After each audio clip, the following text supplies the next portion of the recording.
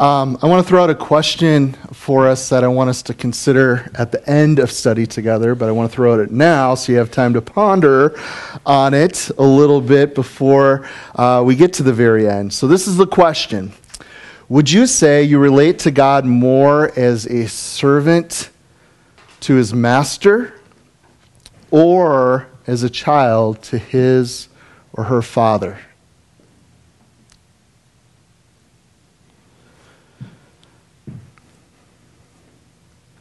Guys, I have an answer in your head? Good.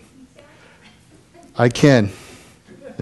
Would you say that you relate more to God as a servant to his master or as a child to his or her father?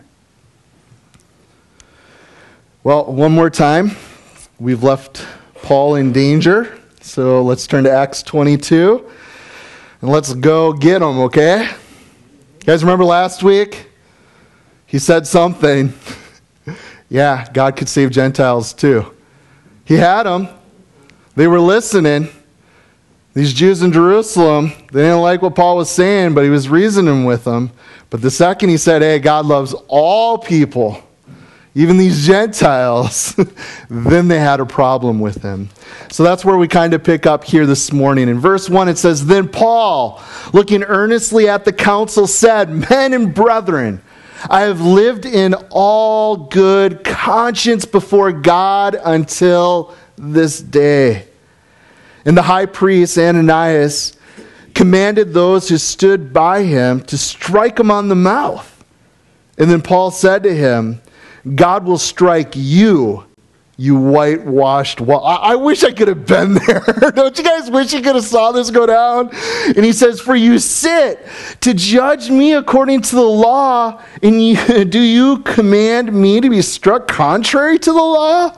And those who stood by said, Do you revile God's high priest? And then Paul said, I did not know, brethren, that he was the high priest, for it is written, You shall not speak evil of a ruler of your people. So in verse 1, I've lived in good conscience before God. Don't you want to be able to say that? I think we all want to be. There's no condemnation to those who are in Christ.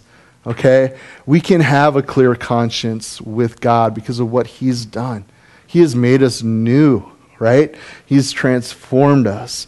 But when it says here, if you actually study it out and look into the Greek, it literally says he's lived as a citizen with God. Think about that for a second. Meaning, I am not guilty. Okay? You're wrong in judging me. The charges, they're baseless, is what Paul is saying to them. And then in verse 2, the high priest's actions here really unwarranted and they're illegal. Innocent until proven guilty, correct? That's how the Jews rolled. Well, what's going on with Paul? There's an oral tradition. William Barclay brought this out. And he shared that he who strikes the cheek of an Israelite strikes, as it were, the glory of God. That's something the Jews held to. They believed. And then in verse 3, God will strike you. He's being prophetic here. Is Paul speaking back to them? And as this was fulfilled only a few years later when he was first deposed and then assassinated. And he calls the high priest, you whitewashed wall. Okay, contrasting a decent exterior with an unclean interior. Okay, you don't have a clue. You're missing it. You're dirty. You look good on the outside. But what's going on the inside? You're just a whitewashed wall. And then the last part of verse 3 says, For you sit. So Paul basically calls him a stinking hypocrite here. So my question as I'm reading this, is he in some apostolic flesh at this point? What's going on in his head speaking this way? Verse 5, he didn't know. Didn't he? Did he know who he was speaking to? Did he know Ananias? Did he know that Ananias was the high priest? Didn't he? We don't know. Well, there's a couple scenarios I came up with. First of all, maybe Paul didn't know his tormentor's identity because of his defective vision, which were talked about in Scripture. Maybe he couldn't see the guy. Maybe he had no idea what was, who was speaking. Second thing, maybe Paul was speaking in irony, saying he didn't act like a high priest. So how could he recognize him as such as one when he's totally out of character? Maybe thirdly, a possibility is Ananias wasn't wearing his priestly garments. It's also probable Paul did not know Ananias personally because he actually hadn't been in contact with the Sanhedrin for 20 years at this point now in the book of Acts. In another one, maybe Paul just completely lost his cool. That's probably what I would have done. Who knows? Maybe there's a failure here in self-control. I know you guys have it all together. The fruits of the Spirit are just flowing from your lives. You have self-control all the time. At any rate, we see Paul, his acknowledgement of error was prompt, wasn't it? That's one thing I do appreciate. And he recognized the position of the high priest, even if he had no respect for the priest as a person. Ananias' pro-Roman sentiments. He was assassinated by anti-Roman Jewish revolutionaries at the outbreak of the first revolt against the Romans in 66 A.D. So a little background on him. Also, the response we see in verse 5, the second part of verse 5 here, upon learning that he was high priest, Paul immediately apologizes, right? Exodus 22:28 as his basis. Also, we see in Ecclesiastes chapter 10, verse 20, do not curse the king, even in your thought. Wow. We have a liberal agenda that has taken over the news. If you don't see that and know that, think. Use your brain. But anyways, they're telling us what to think. And yeah, we got a guy with orange hair who's our king, president today. But even, I can think back as long as I can remember, okay, we've always been told to look down, okay, to disgrace, to speak poorly, to go against every political leader I've ever known in this country in which I live. I mean, that's what I've been told to do. I've never seen the news tell me to respect, honor the king, where I have my God telling me in the scriptures that's what you should do. Okay? Now, is there any perfect man? Absolutely not. But we are to pray for, and we are to honor the king. And Paul knew this. So, in a heated moment, Paul said the wrong thing to the wrong person. He lost his opportunity for a fair trial by doing it, and most importantly, blown his chance to explain the gospel. So the result, the situation here gets ugly. It turns ugly on him, and Paul now has to think fast. What do I got to do to stay alive here? Now, we're going to read verses 6 to 10, and this is going to be a flashpoint. Okay, and I'll explain what that is in a second, but let's read first, verse 6. But when Paul perceived that one part were Sadducees and the other Pharisees, he cried out in the council, men and brethren, I am a Pharisee, the son of a Pharisee. Concerning the hope and the resurrection of the dead, I am being judged. And when he had said this, a dissension arose between the Pharisees and the Sadducees, and the assembly was divided. For Sadducees say that there is no resurrection and no angel or spirit, but the Pharisees confess both. Then there arose a loud outcry, and the scribes of the Pharisees party arose, and they protested, saying, we find no evil in this man, but if a spirit or an angel has spoken to him, let us not fight against God.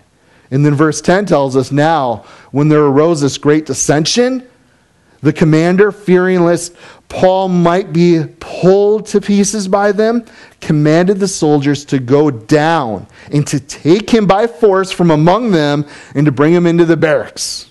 Okay, so you guys got the picture of what's going on here. Now let me explain to you what a flashpoint is. It's a critical stage in some process, event, or situation at which action, change, or violence will occur.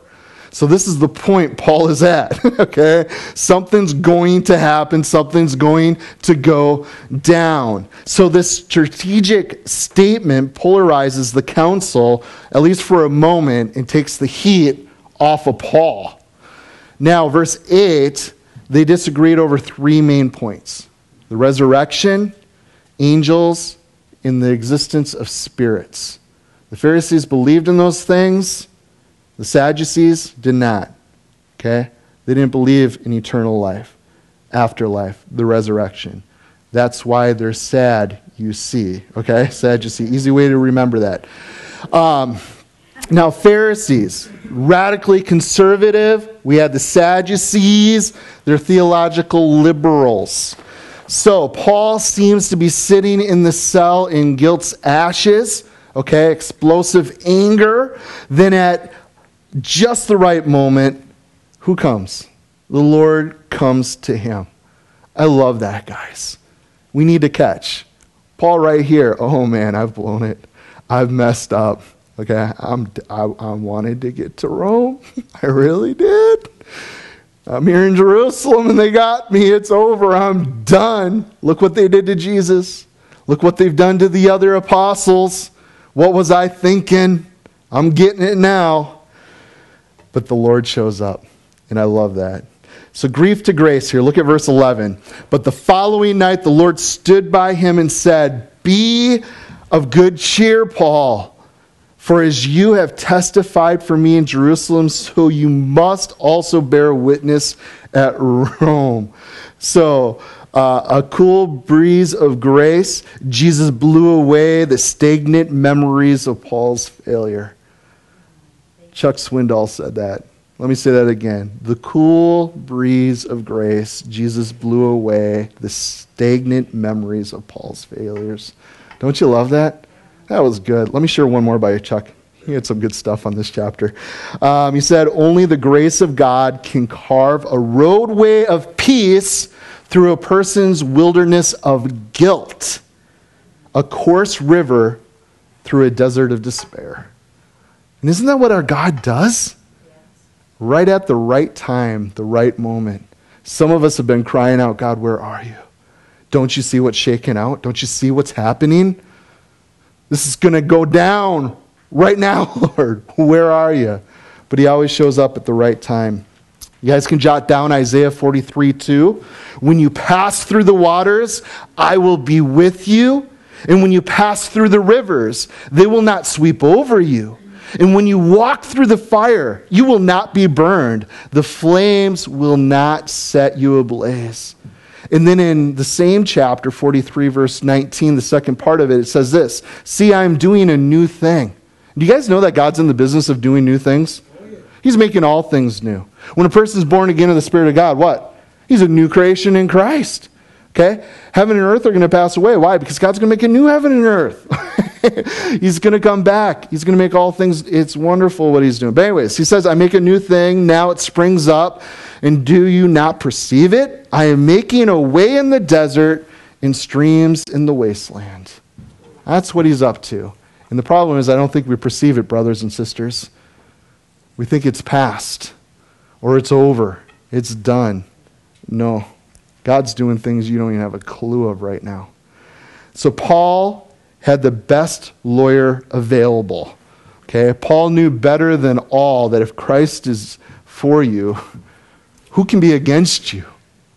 Actually, I think he wrote that. So why did he write that? Because he knew that. He understood that, right? So after 2 days of great strain, physical, mental, emotional, and spiritual, this vision came with this beautiful provision. So the following night, we're told Christ comes in our darkest hour, okay? The following night, Jesus shows up. The Lord stood by him with no rebuke, simply a word of encouragement. I love that. Oftentimes I feel like it would be the Lord to come and say, "Why'd you do that, son? You knew better. Why'd you have to get so hot-headed? Why'd you have to lose your cool? I ask you just to love. Follow my example. Keep your mouth shut. No, God doesn't do that, okay? He comes and he encourages. Be of good cheer. I love that. You should underline that. It's actually in the present imperative if you look into it. It suggests he began to despond. Give us hope. That's exactly what Jesus does. And he tells them, you have testified of me in Jerusalem. The Lord endorses Paul's work in his decision to go to Jerusalem. Some people said he should have never went. The Lord says, no. You testified of me. You did what I asked you to do. So must you bear witness at Rome. So whatever the past, now came experience of the Lord's presence, acknowledgement of his testimony at Jerusalem, and assurance of the full, fulfillment of his long-cherished hope about Rome. But guys, I want you also to note the pressure was not relieved, but the worker was supported and strengthened. Let me say that again. The pressure was not relieved, but the worker was supported and strengthened. So it's not, Lord, take my load, but help me carry my load. So the master was leading his servant on, thus reassured, and Paul was able to take courage. Just after World War II, there were some American soldiers who found a little cellar where Jews were being held, a hideout. Written on the wall was one that had written this. Listen carefully. I believe in the sun, even when it does not shine. I believe in love, even when it's not shown. I believe in God, even when I cannot see him work. Wow. That Jew had some faith. That's trust. And I want you guys to trust this. God is present and at work through all your circumstances. And just when you need him the most, he's going to be there. So where has he used you to testify in the past? And most importantly, where is he saying to go now? Don't bask in yesterday's glory.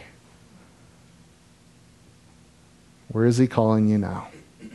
That's what matters. So you guys ready to read about the conspiracy here? Man, people loved Paul. Let's take a look here. Verse 12. And it was that day, some of the Jews banded together, and they bound themselves under an oath, saying that they would neither eat nor drink till they had killed Paul. Now, there were more than 40 who had formed this conspiracy. And they came to the chief priests and the elders and said, we have bound ourselves under a great oath that we will eat nothing until we have killed Paul. Now you therefore, together with the council, suggest to the commander that he be brought down to you tomorrow, as though you were going to make further inquiries concerning him. But we are ready to kill him before he comes near. So when Paul's sister's son heard of their ambush, he went and he entered the barracks and he told Paul. And then Paul called one of the centurions to him and said, take this young man to the commander, for he has something to tell him. So he took him and he brought him to the commander and said, Paul, the prisoner called me to him and asked me to bring this young man to you. And he has something to say to you. And then the commander took him by the hand, went aside, and asked privately, what is it that you have to tell me? And he said, the Jews have agreed to ask that you bring Paul down to the council tomorrow, as though they were going to inquire more fully about him. But do not yield to him. For more than 40 of them, they lie in wait for him. And men who have bound themselves by an oath that they will neither eat nor drink till they have killed him. And now they are ready, waiting for the promise from you. So the commander let the young man depart and commanded him, tell no one that you have revealed these things to me. So verses 12 to 14, we got 40 angry dudes, right? I mean, for a man to say he's not going to eat till something, that's serious business, okay? So these radical Jews, they're on this hunger strike, right? So the defeat was a combo, okay, of supernatural grace and natural means here. And only the Lord could work that out. You understand? So Paul's nephew, he happened to live in the city, right? By providence of God, he discovered the Jewish plot.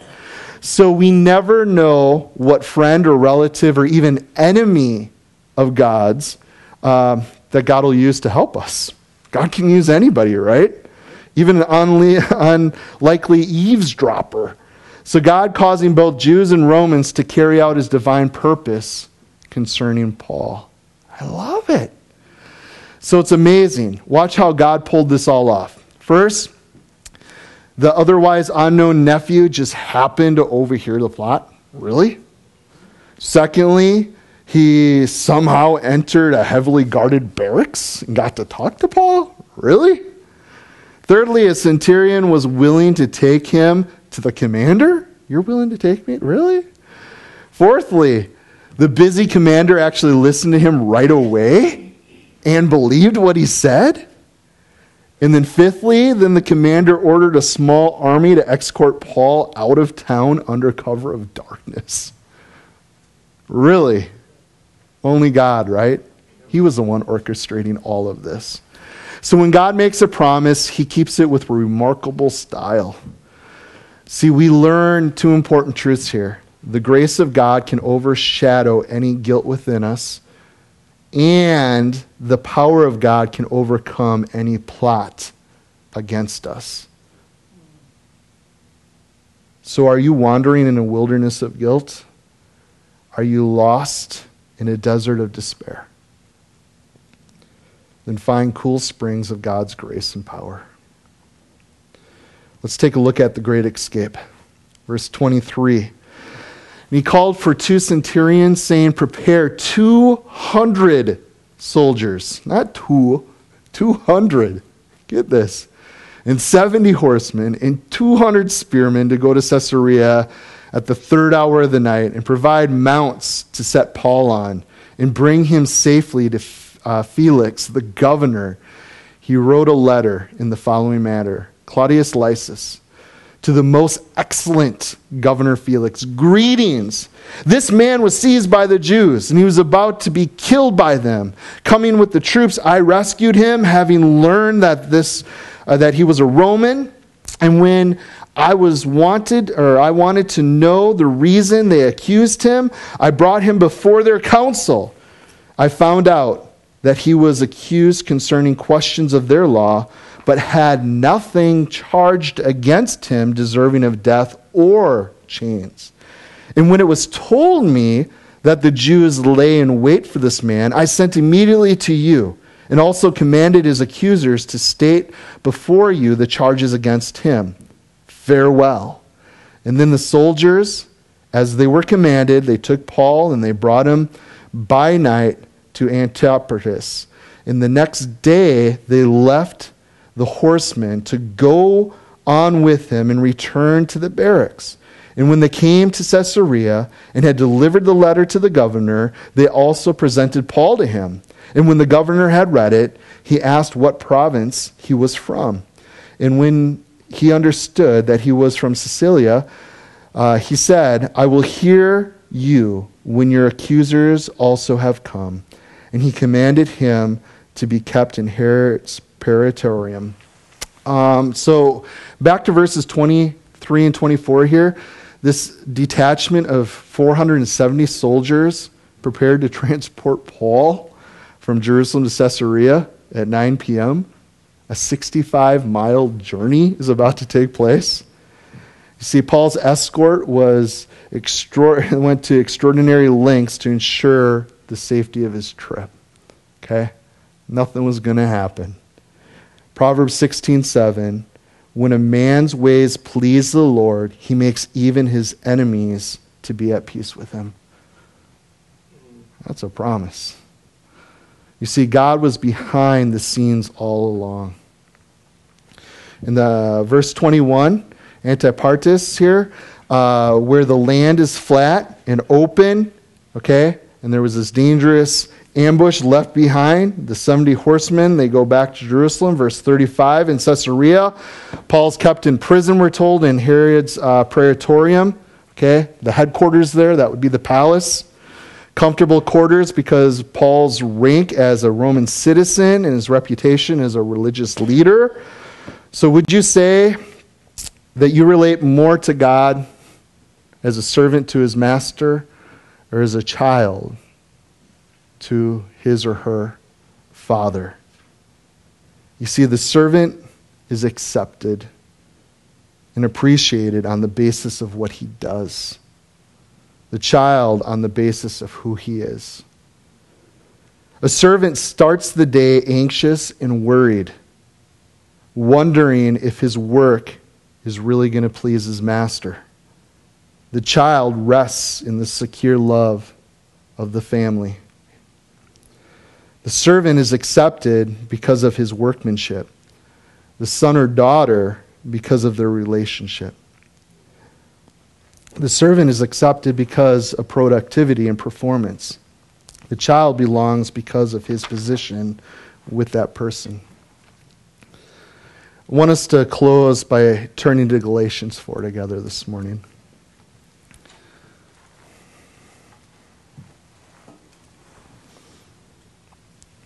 Galatians 4:4.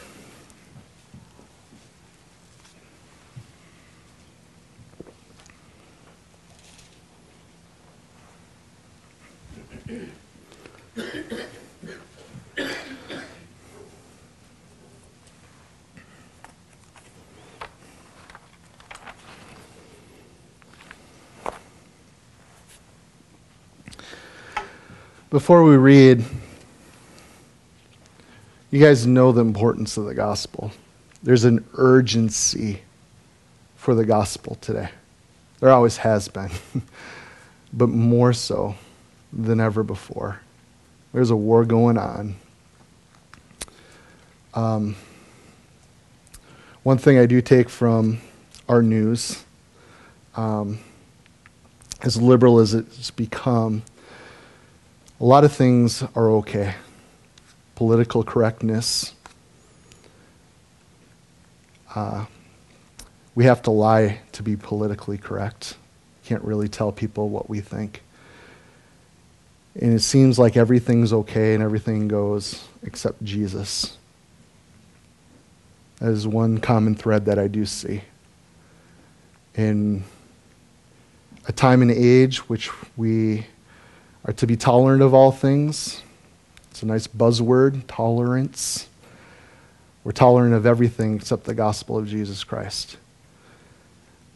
There's an urgency, and we're the only ones that are going to be able to share that, guys. Because it's not going to find its way onto the news. They don't like to report good things. They want to keep us in fear, and it's crippling us. There's more people anxious, depressed today than ever before. If you kind of step back and look at the big picture, why? We got social media, a lot of fear. We grew up in a day and age, a lot of you have young children. You're scared to let your kids go off on their own.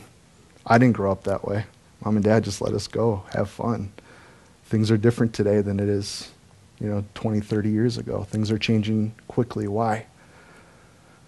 Because Satan has had his way and he's instilled fear into our lives in ways I don't think we've, at least recent history. And there's something, guys, that we have been given, been entrusted with, been called to be ambassadors, to be salt and light. And we need to share. We need to share. Because no one else is doing it.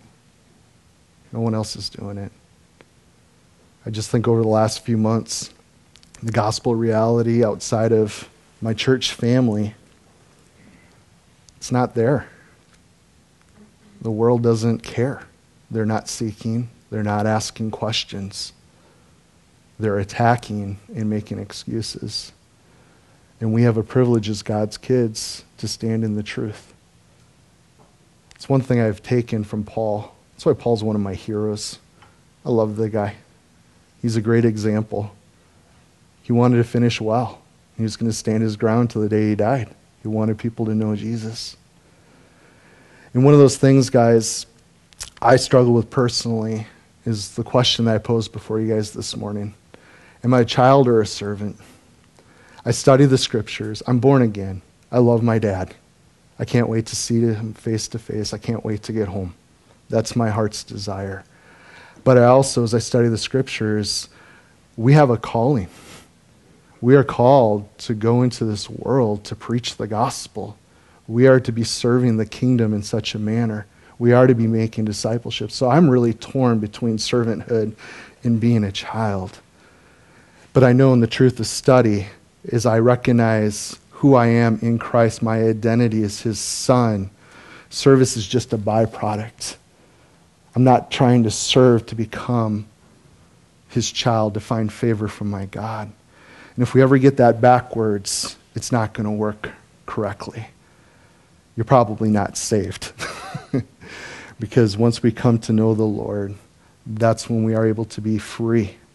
And to be free what he's asked us to be. And what has he asked us to be?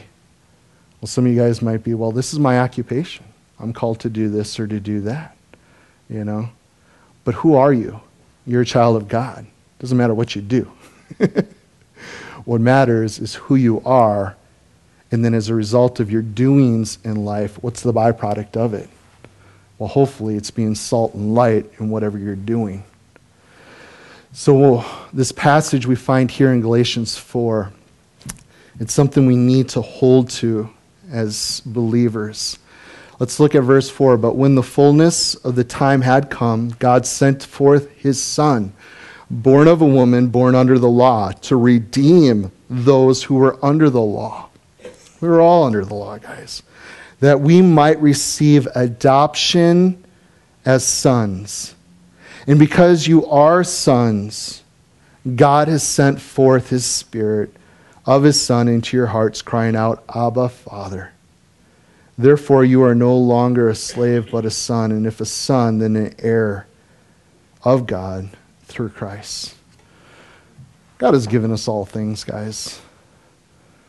And some of us need to realize this truth, stand in this truth, and receive this truth. You're his kid. He loves you. He is for you. And sometimes I feel like my brothers and sisters, even myself at times, are crippled because we have stinking thinking.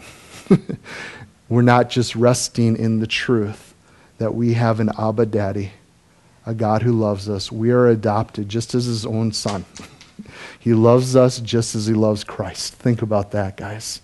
He sees you as perfect, as sinless. He just loves you the way you are. I don't get it. You know? You guys ever look at another person's family and their dealings with their kids, and you think they're just blind? Like, do you not see your kid? He's a little turd. Like, discipline him, you know? Do something before it's too late, you know? I think we've all done that, you know? But praise God, parents are like that. Because that's how God sees us. But he actually has done something to help us. He's not just blind. No, he's done everything possible. He's given everything needed for us that we may walk with him, have fellowship with him, to be about his business, to be free to do that. And this morning, guys, I want you to be encouraged in that. I look at Paul's life, and it's been fun going through the book of Acts with you guys, especially since we've gotten into the life of Paul. The journeys that he's been on, the way he's been able to step out. Has it all been easy? No, he's gone through it. But he kept going for it. Why? Because he understood this truth, which he wrote in Galatians chapter 4 here. I'm adopted into God's family. I'm his kid. This isn't my home. I'm just passing through. I'm an ambassador here. I'm a representative of my dad. And while I'm here, I want to do it well. I want to finish well. And I want to encourage you guys to do it. Okay? God's just stirred in my heart big time this last week, just an urgency for the gospel. It's something that's always there, but I love when God renews that in my heart. It's just like, yeah, I got caught up into my stuff, my issues, things not working out my way. Perspective is, who cares? There's a whole lot of people that don't even have a clue who Jesus is and how much he loves them and how they can be forgiven of their sins, how they can be saved from hell and have eternal life. And we have those answers, guys. And people aren't going to come here and ask us. I don't know. I would imagine that the people visiting this morning, they have a faith in God. That's probably why they came this morning. It doesn't happen very often that a non-believer walks through the doors just asking. And I wish we did. I wish we would have dragged our neighbors here today. Hey, neighbor, get dressed. We're going somewhere. I'll buy you breakfast too. Whatever. But the thing is, we need to bring the word to them. Bring the good news. So I want to encourage you, son and daughter of the Most High. Okay? Ask the Lord to place an urgency in your heart. Okay, as we see the day approaching, the Lord is coming soon. We don't know when it's going to happen, but there's a whole lot of people that need to hear. They need to know. And let me tell you what, guys. We have a platform to speak. Social media, I think, is killing us, but we also can use it for good. That's one thing I know. God likes to redeem things. Okay? Who cares about politics? People need to know about Jesus. Amen? Amen. Why don't you guys stand with me, please?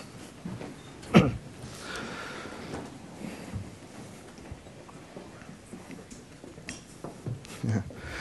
God, it's so cool that we get to call you Father, Daddy, Abba, because of what you have done.